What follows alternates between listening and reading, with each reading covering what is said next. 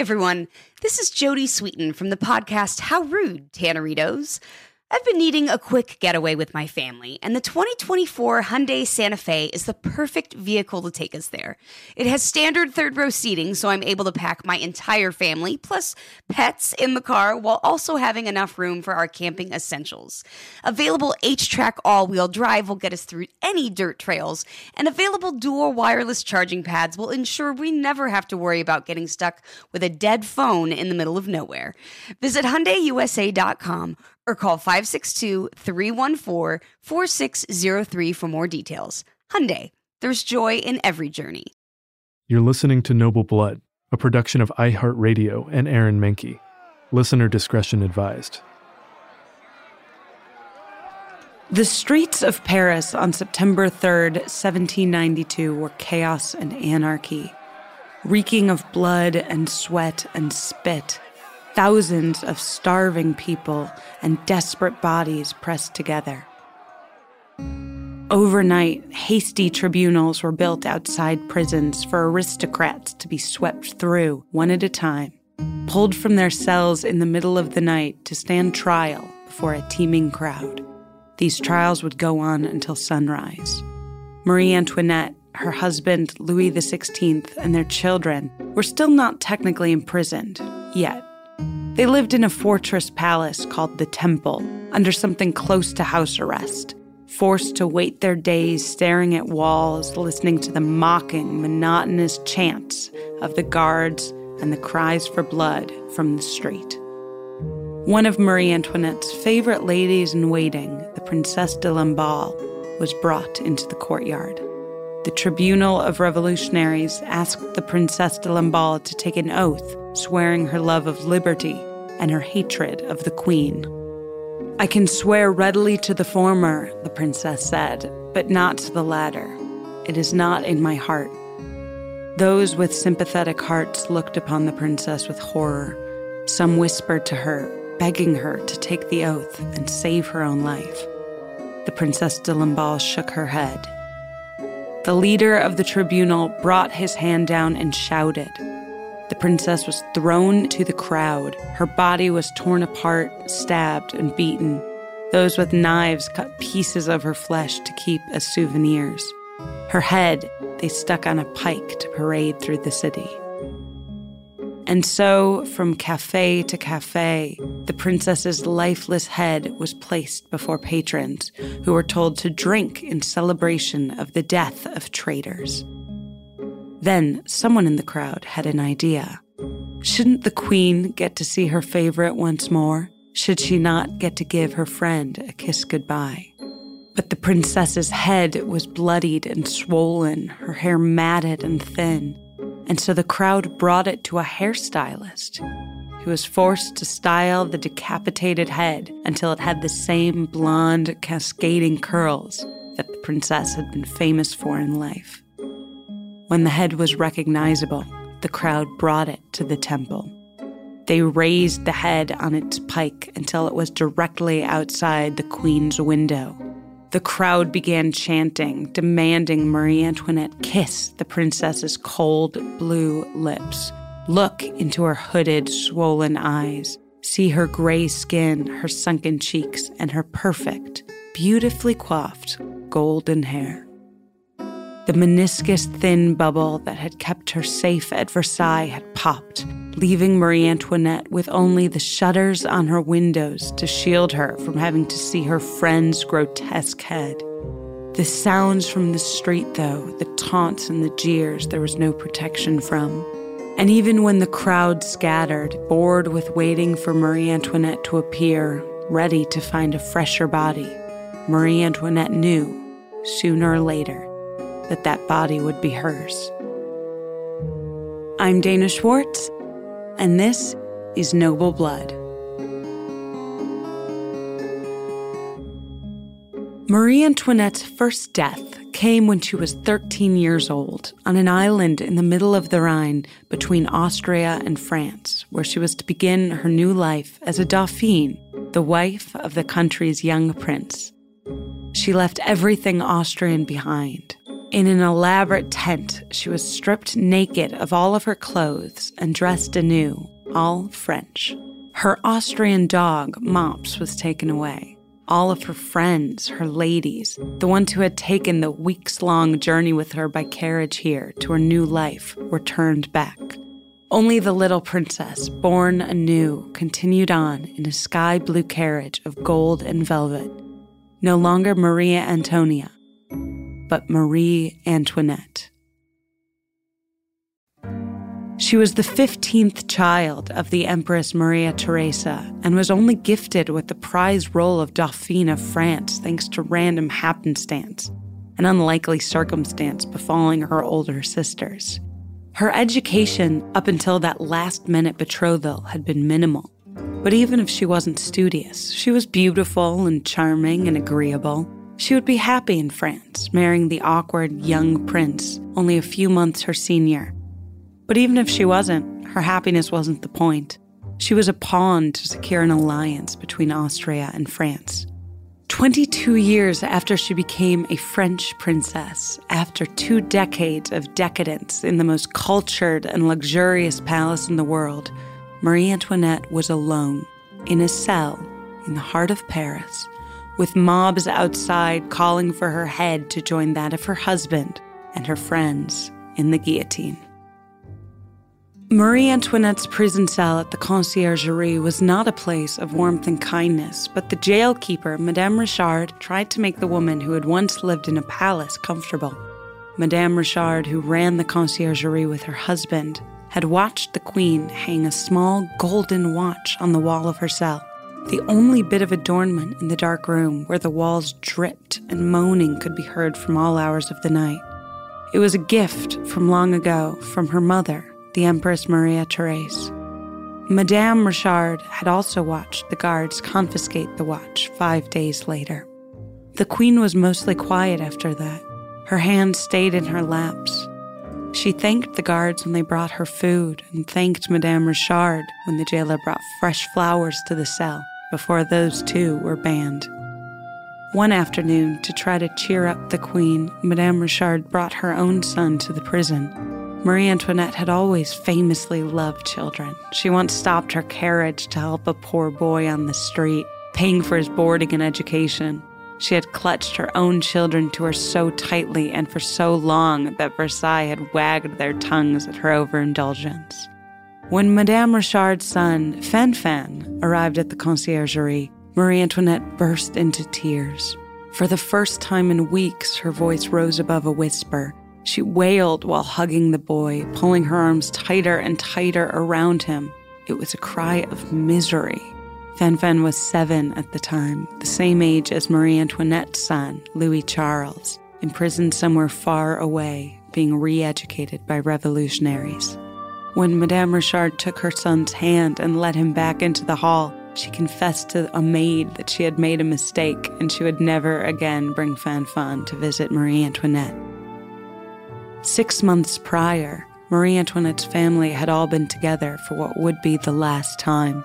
It was the night before the former King Louis XVI's execution, and the man, now called Louis Capet, was permitted one last meal.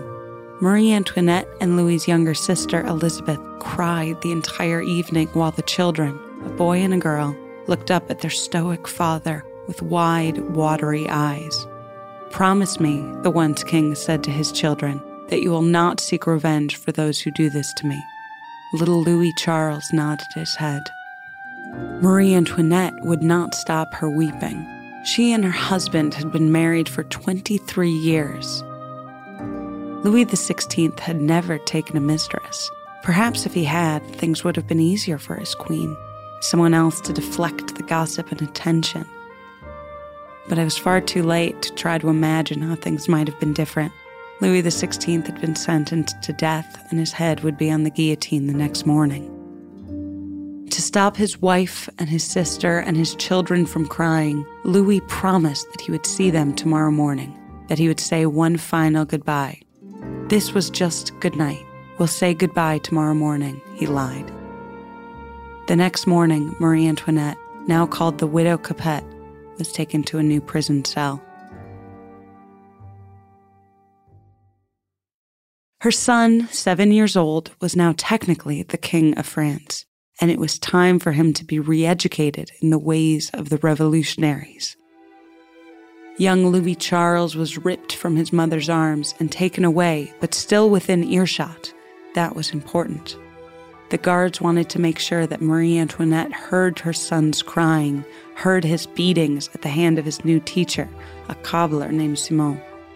Marie Antoinette became obsessed with trying to catch just a glimpse of her small son.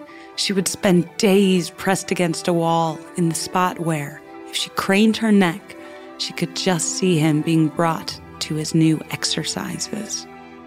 The guards would laugh at little Louis Charles, giving him wine until he got drunk, then more wine until he got drunker. They beat him until he agreed that he hated his parents, that the former king and queen were traitors, and he loved only liberty and the revolution. They beat him until he agreed that his mother had molested him, forced him to lie with her, that she was a harlot, a degenerate, a monster. Marie Antoinette heard it all. Eventually, she stopped crying. When she was moved to yet another cell, she accidentally hit her head on a doorframe. A guard asked her if she was all right. Marie Antoinette answered, "Nothing can hurt me anymore." The queen was to be moved to the prison of the Conciergerie in the middle of the night. Her guards lifted their bayonets to knock on the prison door. A young man named Louis Lariviere answered. When Louis was a boy, he had worked at Versailles as a pastry cook. He had caught glimpses of the queen in all of her resplendence. The woman before him now was sallow as wax, dressed all in black.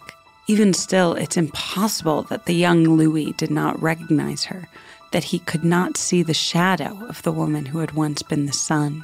"What is your name?" Louis Lariviere asked her, determined to obey the proper intake protocols for the woman who is now just prisoner number 280.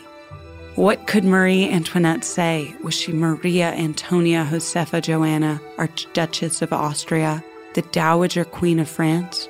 Or was she just the widow Capet? There was no answer she could give. Instead, Marie Antoinette just simply replied, "Look at me."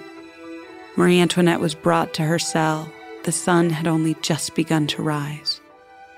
Madame Richard, a former haberdasher, had managed to get linen for the queen's bed and a lace-edged pillow, but the cell was still a cell, damp brick floors and peeling walls, furnished only by a canvas bed, a table and 2 chairs. Madame Richard had brought a stool from her own room. There was a bucket in the corner. The room itself was humid, with stinking, stagnant air. Marie Antoinette began to undress, and Madame Richard offered to help. "Thank you, my child," the queen said, "but since I no longer have any of my household with me, I will look after myself." When one of the maids brought Marie Antoinette a small mirror, a little cheap thing with a red border and an oriental pattern on its back, Marie Antoinette held both of the maid's hands in her own and kissed her on the cheek. The small mirror she kept safe in a cardboard box, and she prized it.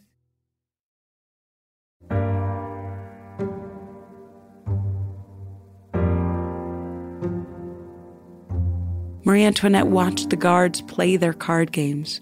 She requested a needle and thread for embroidery, but she was denied, until she pulled the frayed edges of the cell's wallpaper and wove with that. She read adventure novels over and over again, like The Travels of Captain Cook, lent to her by one of her sympathetic jailers. The queen still had allies, technically. There was her family in Austria, but her mother, Maria Therese, was long dead, and her brother, the next emperor, was also dead. Now on the throne was his son, her nephew, a boy who had never met his aunt, the doomed queen so far away. Marie Antoinette had not seen her home country since she was sent away to become a princess of France when she was 13 years old. But there were still loyalists in France, those who tried to imagine ways the queen could escape to freedom.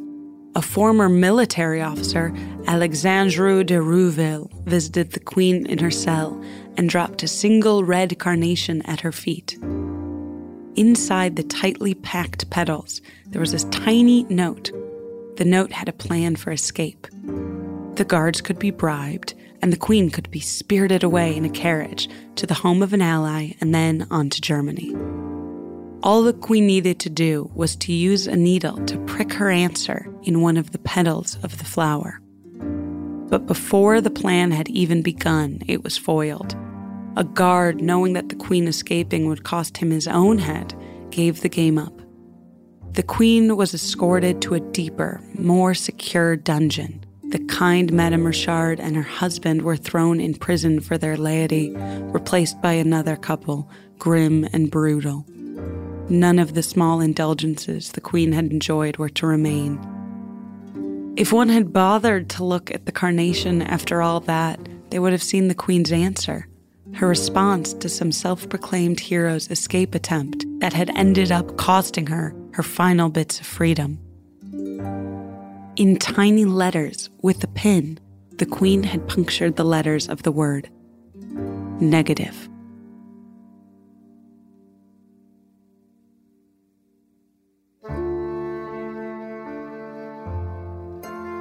When Marie Antoinette was finally brought in for her trial, there were gasps from the crowd. They knew the Queen from her glistening portraits and from the propaganda that was circulated, depicting her as a wild harlot, cheeks rouged and hair stacked high. She was drawn as a harpy sometimes, or a silly, flamboyant ostrich. The woman before them was hardly recognizable.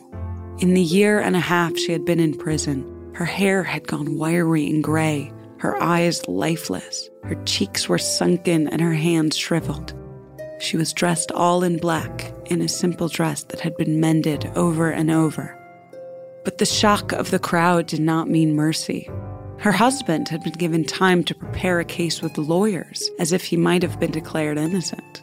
There was no similar show of fairness for the Queen. One by one, the cases against her were listed. That she had manipulated her husband, that she was treasonous, that she had passed along information to Austria and communicated with foreigners to sabotage France. Marie Antoinette remained impassive the entire time, no expression flickering across her face, until the court reached its final accusation. On the confession of her son, Louis Charles, Marie Antoinette was accused of sexual abuse, that she had laid with him in bed and taught him pernicious practices. Marie Antoinette's composure drained from her, and the woman became fire. One of the jurors turned to the court and said, "The accused has not responded to the facts regarding what took place between her and her son." Marie Antoinette answered, "If I have not replied, it is because nature itself refuses to respond to such a charge laid against a mother." Her eyes scanned across the entire courtroom, mad and desperate and determined. "I appeal to all mothers who may be present." A murmur went through the court. For the first time in the entire trial, the women in the room seemed to soften. They looked at one another. A hatred, hard as a clenched fist, began to unfurl. But it was too late. Marie Antoinette was guilty of being Marie Antoinette, and so she was sentenced to death by guillotine by the all-male jury.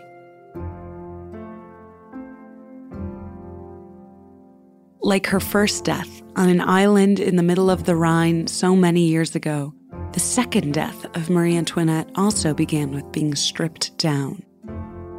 Marie Antoinette had not known when her trial and her death would come, and so she wore black continually so she would meet her lord in proper mourning for her husband.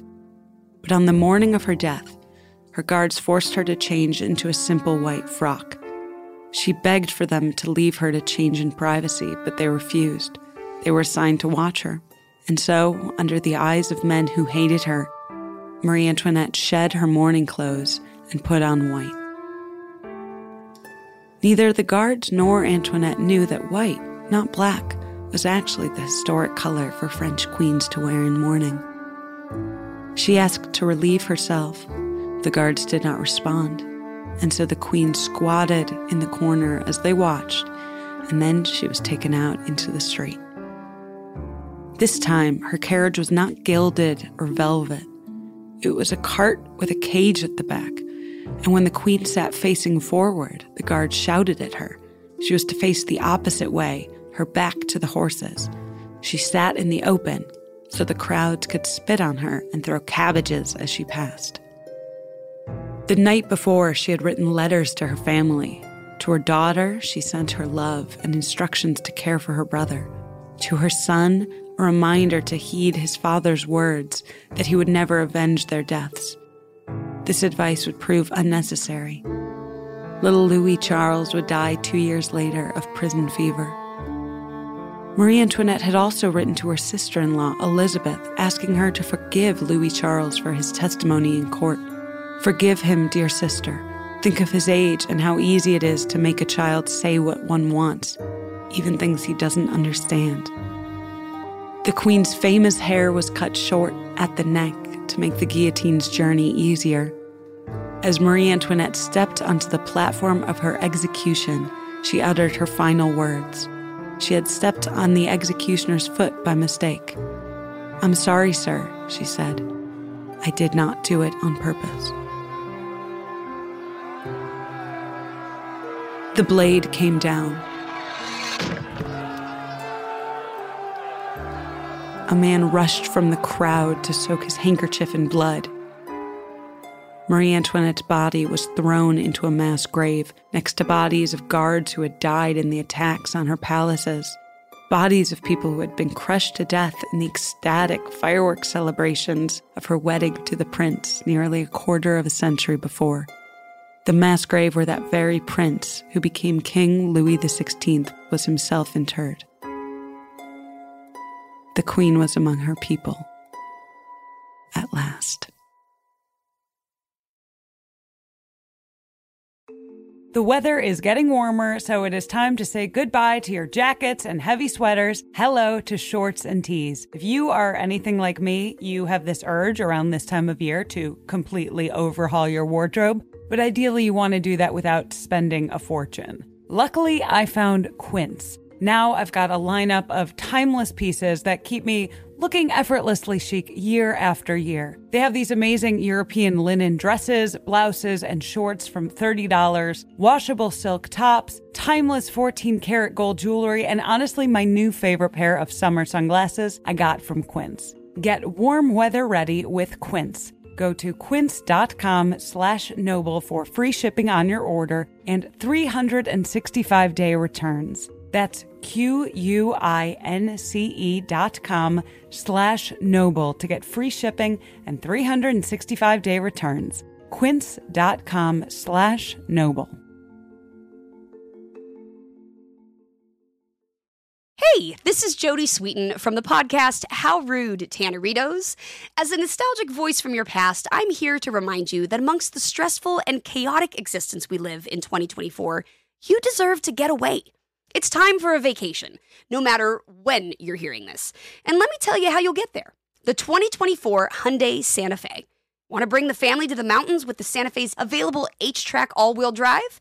Well, it's got standard third-row seating and available dual wireless charging pads for the kids who just want to stare at their phone and not talk to you.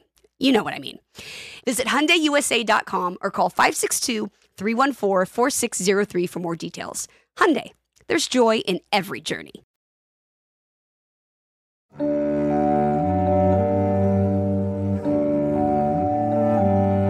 A young woman named Marie Grosholz was also imprisoned in the Revolution.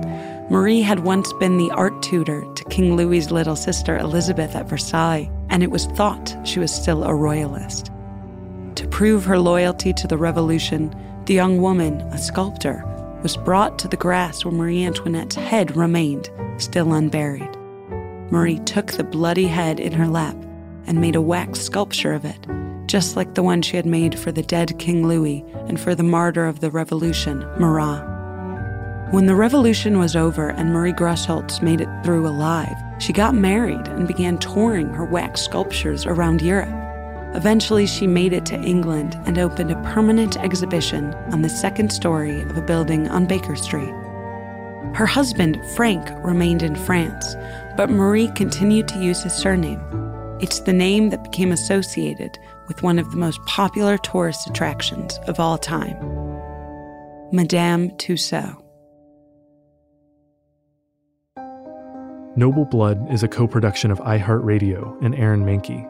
The show is written and hosted by Dana Schwartz and produced by Aaron Mahnke, Matt Frederick, Alex Williams, and Trevor Young. Noble Blood is on social media at Noble Blood Tales, and you can learn more about the show over at noblebloodtales.com. For more podcasts from iHeartRadio, visit the iHeartRadio app, Apple Podcasts, or wherever you listen to your favorite shows.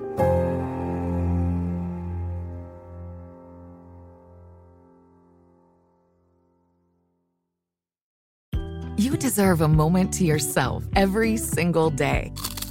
And a delicious bite of a Keebler Sandies can give you that comforting pause. Don't forget to pack the melt-in-your-mouth magic of a Keebler Sandies for a post-errands pick-me-up. This magic is baked into simple shortbread cookies by Ernie and the Keebler Elves. So as life continues to fly by, make the most of your me moment. Take a pause and enjoy a Keebler Sandies.